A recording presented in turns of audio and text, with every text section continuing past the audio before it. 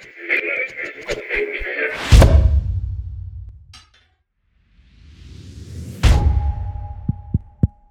this thing on?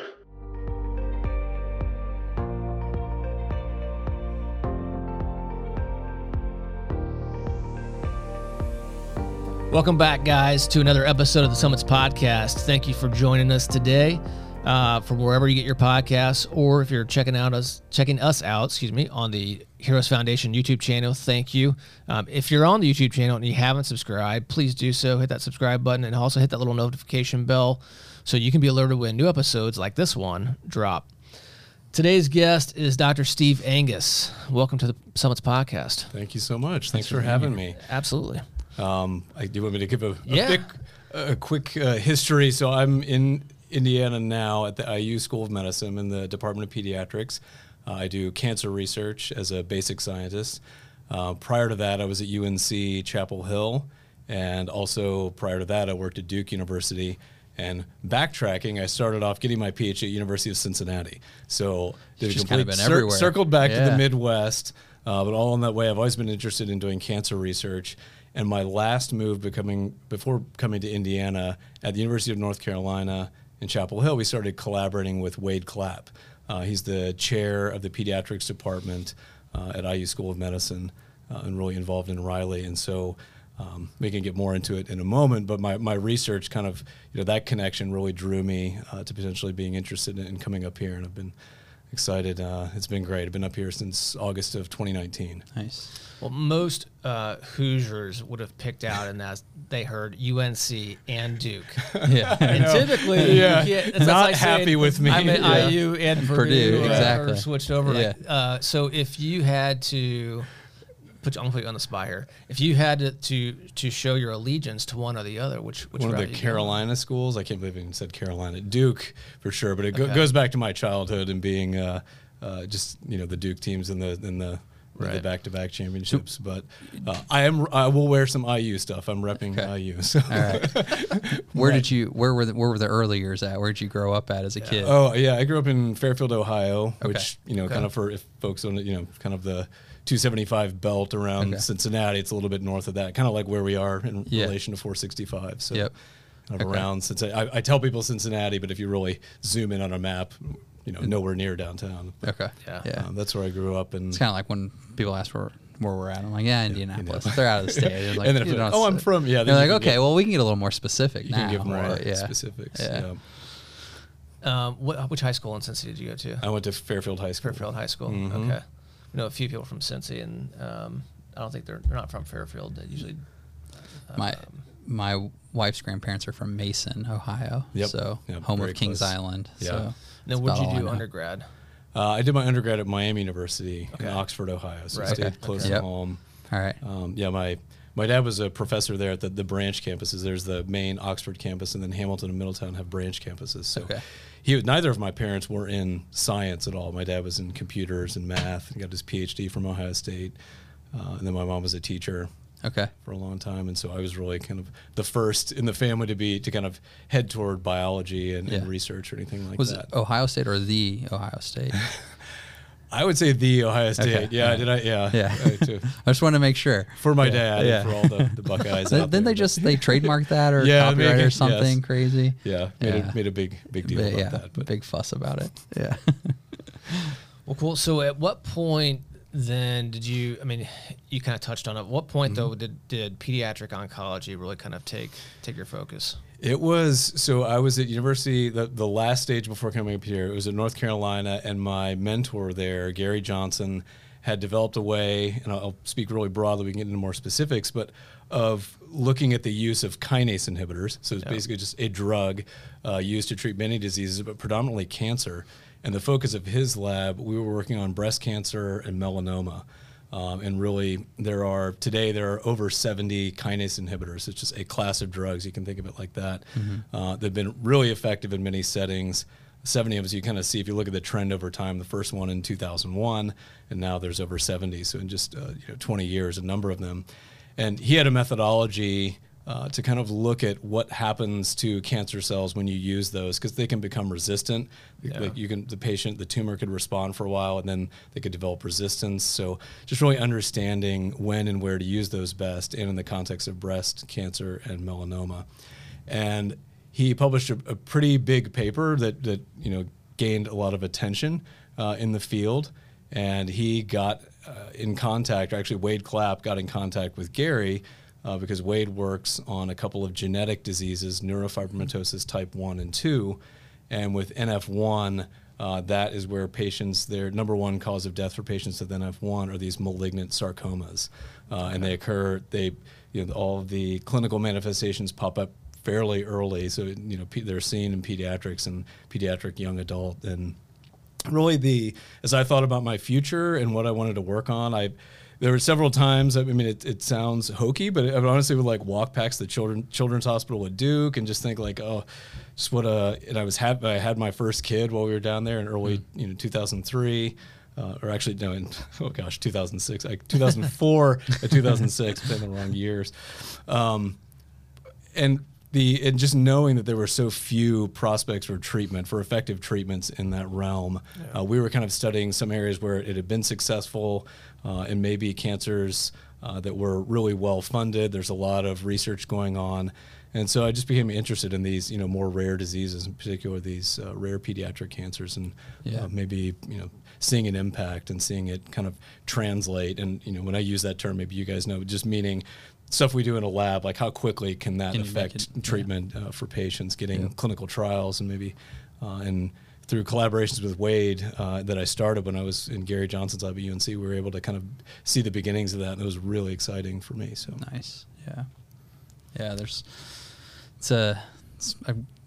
have to bet it's very fulfilling to see things from the side that you're on, trying to find options and in routes into impact down the road, right? Absolutely. I think I was attracted to science because at the end of the day, we are really puzzle solving, and you have to be kind of fascinated and curious, and all the molecules and the interactions. But when you can work on those at the same time as kind of maybe advancing and seeing something before in the clinic, it is really, really gratifying, really motivating too. Yeah. When you talked about how these, I guess the cancer cells can become drug resistant at some point.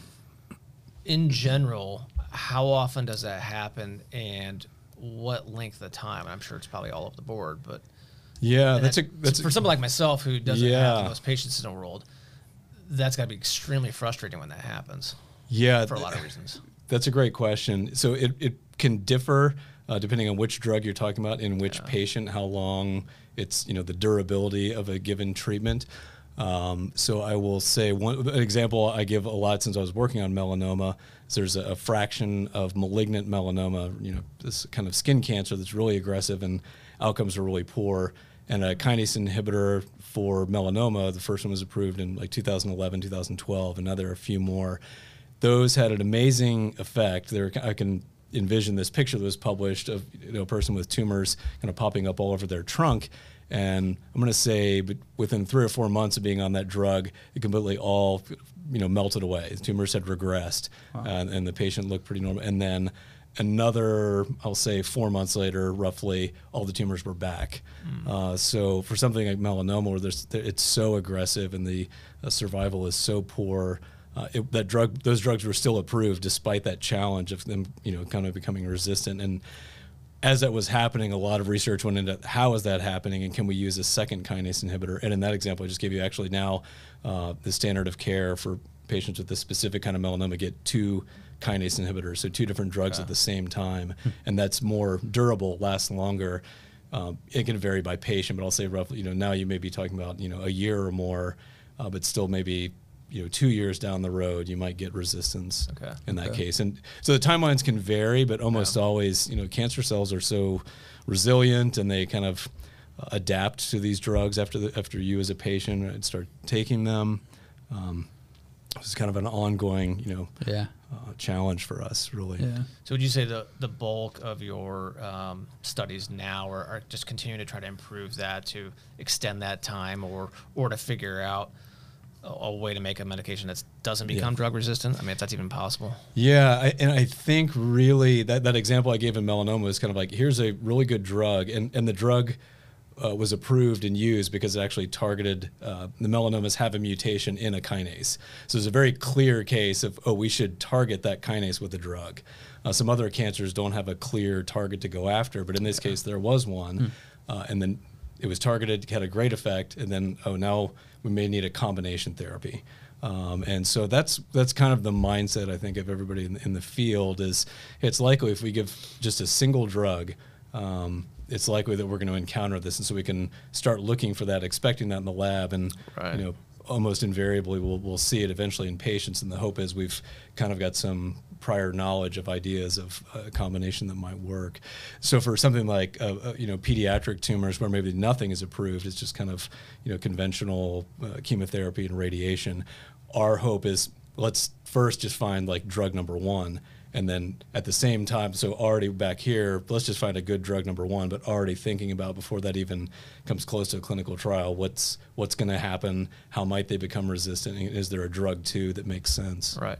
Oh, and also lower the toxicity at the same time. Yeah. No big deal though. It is. Yeah. That is a definitely a challenge, and the balance of that. And then I mentioned, before we started recording, that some of the drugs we're interested in, there are 70 kinase inhibitors, and many of them approved for adult cancers. So it's a big change. When you think about then the dosing for pediatric patients, it's kind of a whole other challenge, whole thing to think through. And as you said, all these drugs have an effect. It's something, many of them, most of them are a pill you're taking. So you want to kill the cancer cells or the tumor cells, but have a minimal effect on quality of life. So. Right.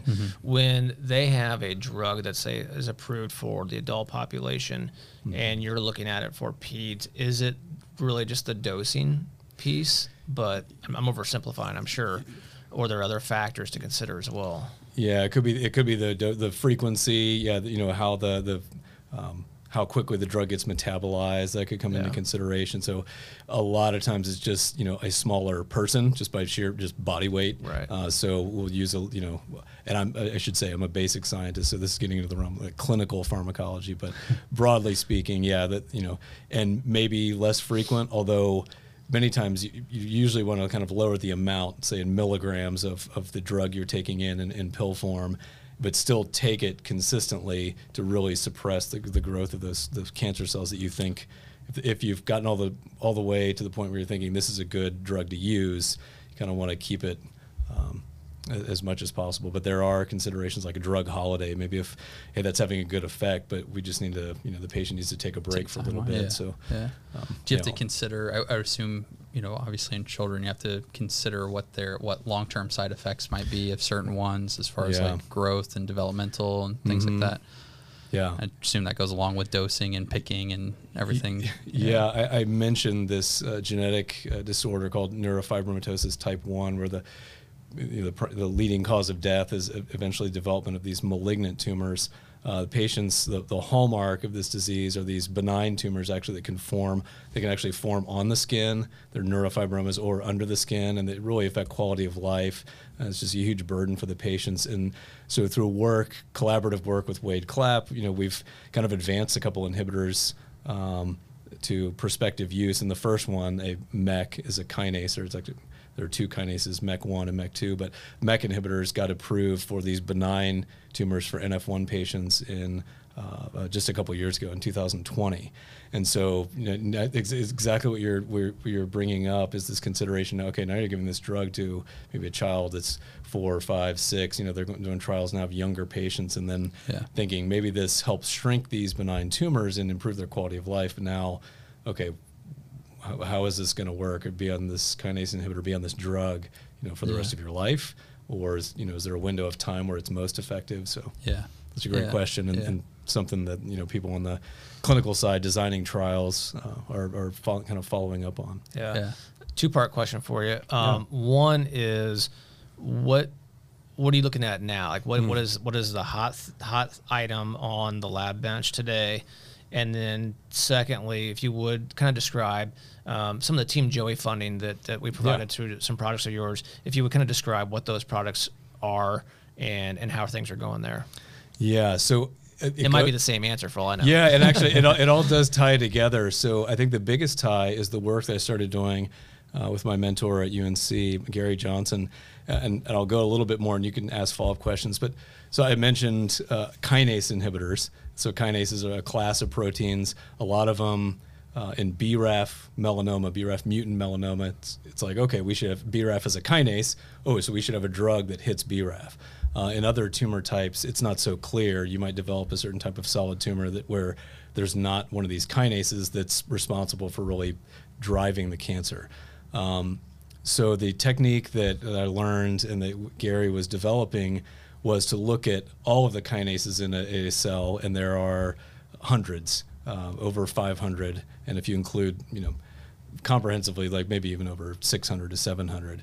So how do you study all of those at once unless you set up hundreds and hundreds of experiments?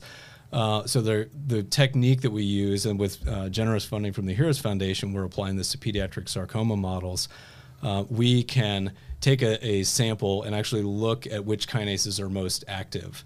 So maybe a tumor where, from a genetic point of view, there's not a mutation in a kinase that makes it very clear that, we should target that one, but there's something else going on, and we know that the cancer cell is kind of quote unquote messed up compared to a normal cell. It's signaling the way it transmits signals, and kinases are deeply embedded in that. Which ones might be the most active? Which ones should we think about targeting? Okay. And so this technique that's really been supported, we can kind of apply this where we've never applied it before to these kind of understudied pediatric sarcomas, and we're doing that. And a related component is a lot of these drugs. I mentioned there's a BRAF inhibitor. As it turns out, I just said kinases, and I said there are hundreds of them. They're all kinases because they have a similar structure. And so a lot of the drugs that are used, because of that similarity, it'll hit the kinase you want to hit, but it'll also hit, and when I say hit, like inhibit or block the activity of a bunch of other kinases. And so that can cause what you mentioned. It can cause toxicities because maybe you take a pill and it's these other kinases might be important for other normal cell processes, and they typically are. So that can be a detriment, or that could be kind of the reason it's doing so well, because maybe you're inhibiting a few kinases that otherwise would drive resistance. And so we can use the same technique. Again, I'll get into more or less detail if you want, but this approach that we take of studying the kinome, all the kinases kind of comprehensively, to take drugs and see which kinases are being hit by a given drug. Okay. And that's sometimes, so I'll give, that's a great example. I'll just keep using that one. A BRAF inhibitor, if you actually put it on cells and do this assay that we can do in the lab, we see BRAF getting inhibited, this kinase, but 40, 50 other kinases in the cells to a pretty substantial extent. And so in some cases where I talked about using a drug that's approved for one cancer in the realm of pediatrics, is we will just screen a bunch of compounds that are approved, find that it works really well, and doing this assay that we can do in the lab, we can see which kinases it's actually inhibiting. An example, I'll say a name, don't worry about the specific, crizotinib is approved because it's an ALK inhibitor. ALK is just an acronym for another kinase that's involved in some other cancer types.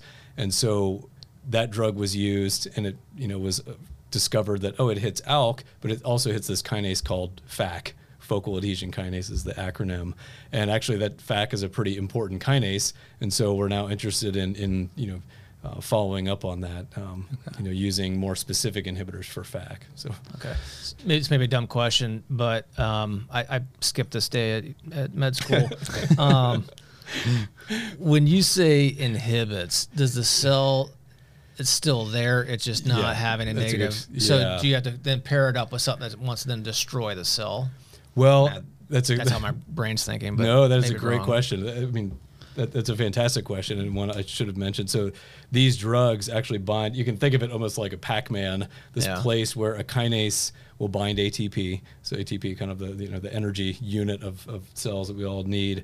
Kinases use ATP. And so the drugs are often designed where ATP binds to the kinase. This drug binds instead.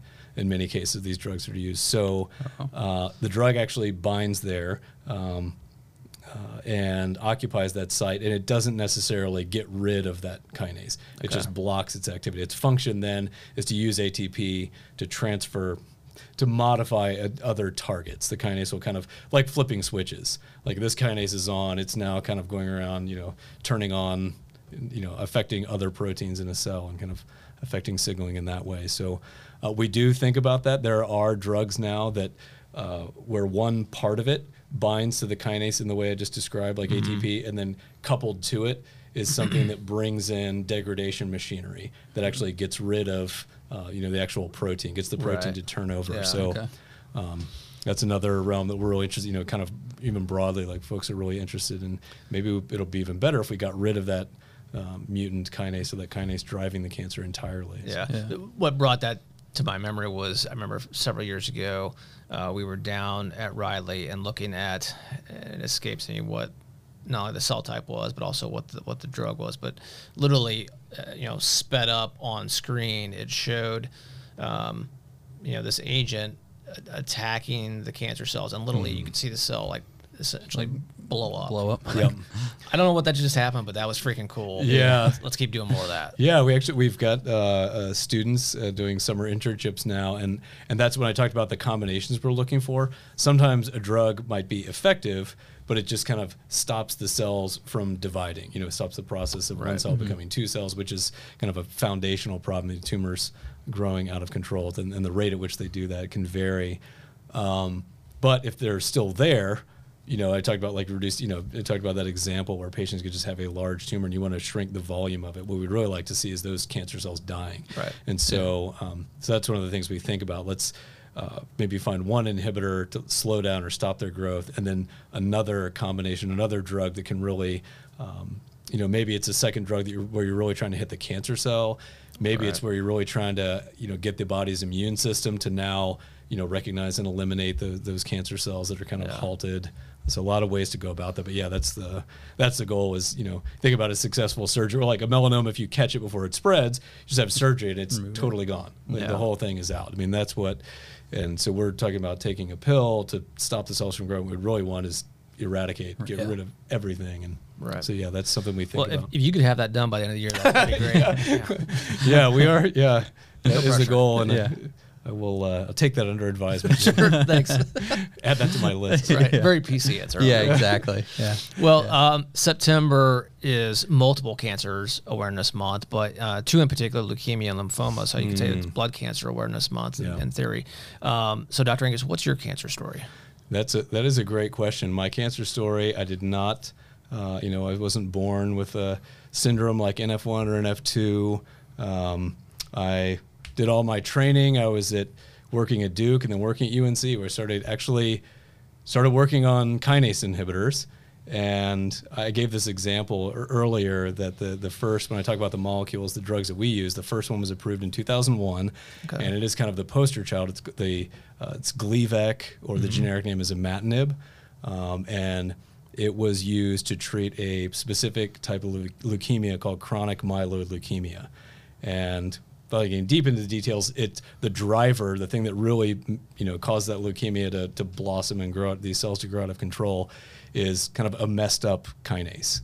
And so there's an amazing history, kind of just understanding that disease at a genetic level, all the way to getting to the cell molecular studies of that, getting all the way to like thinking about drugs and using kinase inhibitors, and that's people have been trying to do that for a while. So I was at UNC working on this, applying this methodology I mentioned to kind of track which kinases were doing what, which drugs might work, how they become resistant in breast cancer and melanoma. And in 2017, in like fall of 2017, or is it 2016? I may have the year wrong. I remember I was, during the summer, I was living in North Carolina. It's extremely hot. And I just remember noting that I kept waking up in the middle of the night and I would have just like huge red patches on my elbows. You think like, at night your elbow's bent, maybe just kind of getting really hot and sweating. And we had air conditioning. So like more so than I'd ever noticed before. I'm like, well, this is kind of odd. And I didn't think much about it. It just so happened at the same time I was having some blood tests to kind of, checkups at my age to kind of track cholesterol and everything.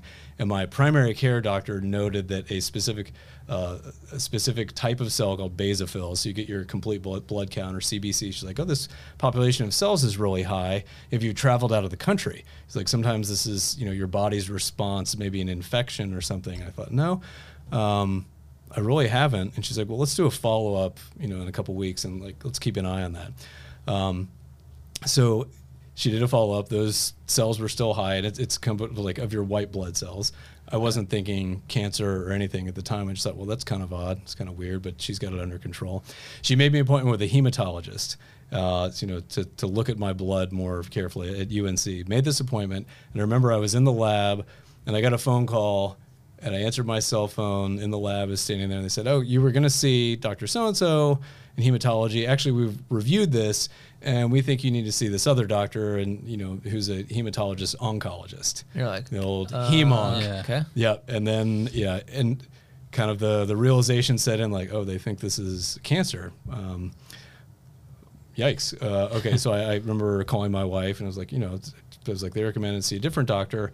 So I went for the appointment within a week or so, and I walked in and I sat down, and they were drawing my blood. And across the table, I could see they have all the vials, they kind of cap them, and they're like collecting like 6 or something for all the different tests they're going to run. And one of them rolled over, and I just looked, and it said BCR ABL on it. And so ABL is a kinase, and this basically this genetic alteration makes this fusion between 2 genes, BCR and ABL, that's a driver of chronic myeloid leukemia. And I was like, oh, I was like, I bet that's so did you what tell I have. them that you knew that? I didn't actually. I don't think I told the phlebotomist. She was kind of gathering them. I just think it was all an internal conversation. Kind of a shit moment. Yeah. I was like, oh, I bet that's what that is. That's what they think it is. Yeah. They're testing for this.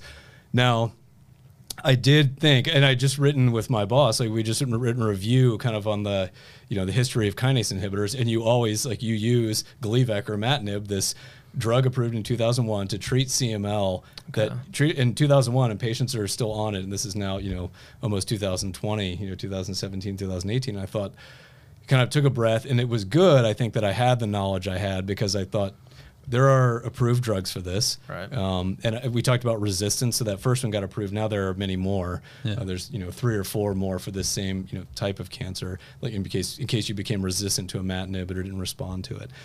I will say, so that's my cancer story. So that was while I was doing my studies on kinase inhibitors, I began taking a kinase inhibitor.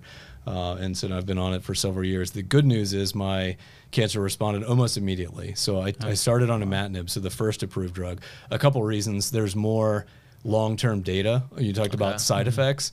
All of them will cause fatigue, and there's a chance of, here are the potential things that could happen. It's pretty scary to see all this list. So they kind of checked my heart after I've been on it for a while. But the most important was they saw, the cancer cells go down to undetectable levels within weeks, within months. Yeah. And so the key is staying on that. And now there's the potential that I could try coming off of the drug and seeing if the cancer comes back. There have been clinical trials where they've tested this with this type of leukemia I have, where about half the time it doesn't come back, and the patients are able to stop taking the drug. Interesting. And sometimes it does come back, but in almost all those cases, they could just resume taking the drug and it goes back down. So that was doesn't the rebound. next question I was going to ask is if So it it's does still- come back, does it come back the same, or does it come back even worse? stronger? Yeah, And- it's so far that I'd have to review the data again, but the initial studies it was still responsive to that drug. So, and I will share a couple of things about that. Number one, I don't want to minimize it, but I did think I had several thoughts at once. Like, it's a very treatable cancer, and so it makes me hopeful about the things we're trying to find for cancers that have a much more dire outcome. Like, can we get to that? And with tumors that are solid and not kind of in your blood, there are inherent challenges with that. But can we improve these, the way that was improved for me? I'll also acknowledge, maybe just being a scientist and maybe just my personality, I kind of absorbed it and like took a deep breath. I'm like, okay, this is gonna be okay. I think kind of my faith undergirded me a bit, but I thought also like this drug has been around for almost 20 years. You know, it's very safe. There's a lot of data about it, and if I don't respond to this one, there are a couple other options. Yeah. But when I told my wife and kids, I think, you know, you just hear cancer, and it's a scary word. I was trying to reassure them, but I don't want to minimize it for them. It was kind of and it definitely changed me. I mean, the side effects, I don't want to sound like I'm complaining about it, but, you know, the fatigue, things that happen when you take this drug every day, you know, affect your life. Mm-hmm. And so I think that was my kids at the time, you know, and this was now 5-6 years ago. So they're middle school. And so I said, you know, I'm not undergoing like chemotherapy. You need to get out. You mean the kids? Oh. Get out and cut the lawn. Yeah, I'm a little tired. I used it to. Yeah, some strategy there. There may have been. Some. There may have been some extra kindness there for a bit, but no, they've been super supportive. And again, I'll just circle back to I think the biggest motivating thing for me is now like, oh, this is like there's been such success. Like the cancer that I have with these drugs, like can we get there with some others? And so I think, and I, you know, circling back, it may be a kinase inhibitor plus some other drug that's not a kinase inhibitor. It's likely that for some of these more complicated cancers, they maybe grow faster, they grow in different places. It's hard to get the drug there. Would you say that your personal experience has added to the already existing passion that you had for wanting to fight this disease? 100%. Yeah, 100%. Yeah, without a doubt, and especially as I started getting. And the cool thing about starting to work with Wade Clapp at IU, my department chair and collaborator, he gets a lot of funding for neurofibromatosis types 1 and 2. There are the private foundation called the Children's Tumor Foundation, which people can look up and check out, and you know, patients and their families. And there's a lot of, as with American Cancer Society, there's a lot of advocacy. You know, like your story. So when you meet people that are kind of going through this, especially when you meet parents or you meet the kids themselves, you know, young adults, it's extremely motivating. And so I hope we can kind of you know, push something forward. And I think. You know, and more recently, I mentioned the MEK inhibitor in work that we did with Wade Clapp and others at a lot of institutions. You know, there's another drug, a clinical trial was just completed, a different kinase inhibitor for the benign tumors that NF1 patients get. And so now we're on that. We're really interested, as I mentioned, they're really at risk of those tumors, those benign tumors actually transform into malignant tumors. I was just going to ask, so, you know, someone might say, well, if it's benign, why worry about it? Yeah, that's one of our primary interests. There's a high morbidity, which just means it so affects their quality of life. It's really devastating. You know, the actual physical burden of having these really large tumors, and you know, the psychological burden, but they can affect other structures. They can cause a lot of pain. And then if you think about cancer, which is when they kind of transform and become malignant, that's what they're really at high risk for. And so we can maybe, as we were talking about before, maybe you need to start on a drug sooner so you prevent that from ever happening, rather than try and play catch up and wait until it happens. So so we're gonna put you on the spot for a minute. Mm-hmm. Crystal balls are very short supply right now. Yes. Yeah. If you ask anybody about the economy, what do they foresee over the next 5 years? Like, let's get my magic 8 ball out. Yeah, try that. I don't know. Hoping my kids get scholarships. Yeah. Right. Yeah, that'd be nice. What is your, let's say, 5-ish year crystal ball look like for cancer research in general, or more specifically to the areas that you guys got focus on? Okay. Yeah. 5 years from now, I think a couple of things are involved. So the way we approach this problem sometimes identifies kinases for which there is not a drug. So I anticipate, and I'm not really in the medicinal chemistry or kind of drug development, but we have collaborators who are, and kind of in folks that are working on that. So I think the more drugs that we can have for some kinases where, actually, you know, we didn't understand this one well, but it turns out to be really important in this, you know, pediatric cancer, and like maybe driving resistance, or maybe we should just try a drug for it, you know, at the forefront, at the outset. So I think that's going to continue to increase more availability of compounds that we could give to patients, and at the very least that we could test in the lab.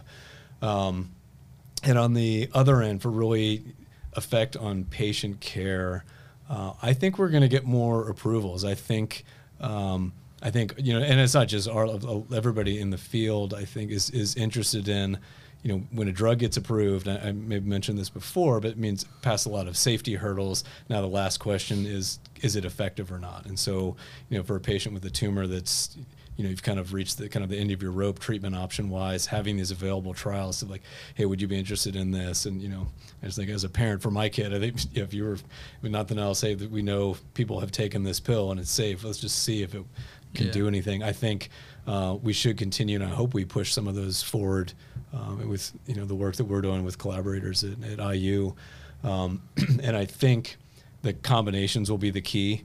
And I talked a lot about kinase inhibitors, this class of drugs, but I think we now have drugs that are ways to kind of stimulate your body's own immune system to recognize and destroy the cancer cells. So I think using those in the right combination, I just mentioned kinase inhibitor plus maybe another kinase inhibitor, but a lot of times when we do studies in an animal model, we can kind of get a picture before we ever go into patients. We can get a picture of kind of as a whole organism is taking this kinase inhibitor, what's happening, and getting back again, like, is it tolerable? Are the toxicities too much to bear for this animal model? And then what's happening in the tumor to the cancer cells and also everything that surrounds them. Do immune cells, suddenly go into the tumor? That could be a good thing if we can then maybe use a combination where we, further stimulate the immune system to respond. So I think that, I think those are two major advances I hope to see in the next 5 years, really seeing some things move forward. Yeah. Awesome. Yeah. Last question. Yeah. UNC and IU are slated to play each other this fall or this winter again in basketball. I don't recall if the game's going to be in Bloomington or Chapel Hill. Okay. It's out there. I just don't remember which. Are you wearing red or are you wearing powder blue or Carolina blue? Well, since I already admitted I have a little more biased lean towards Duke versus Carolina, I don't think I own anything Carolina blue. Okay. So I will probably pull on is. my IU sweatshirt. And my daughter is going to be a senior this year. Okay. And so she's looking at colleges, and so like if she makes some decision, by just depending on when that game is, she does early decision is like, I'm going to IU, and then I'm, extra reason to kind of support that. But, well, one of my daughters will be a freshman at IU this coming fall, so if you need some brainwashing, I'm happy to help. Some extra swag, some extra gear. Right, yeah. Yep. Cool. Well, hey, Dr. Ingus, thank you for your time. Oh. We appreciate you sharing your story with us, and thanks for all the work that you do on behalf of thank you. Thanks everyone to at the Heroes Foundation. Yeah, the support has been fantastic. It's really catalyzed our work, and we so appreciate it. Well, thank you. We're happy to do it, and we're happy to do more. Thanks so much. It's great to be here. And all you guys out there listening, thanks for tuning in on this episode of the Summits Podcast. Again, if you're on the Heroes Foundation YouTube channel, hit that little subscribe button, little notification bell, so you can be alerted when this episode and the next ones out in the future drop.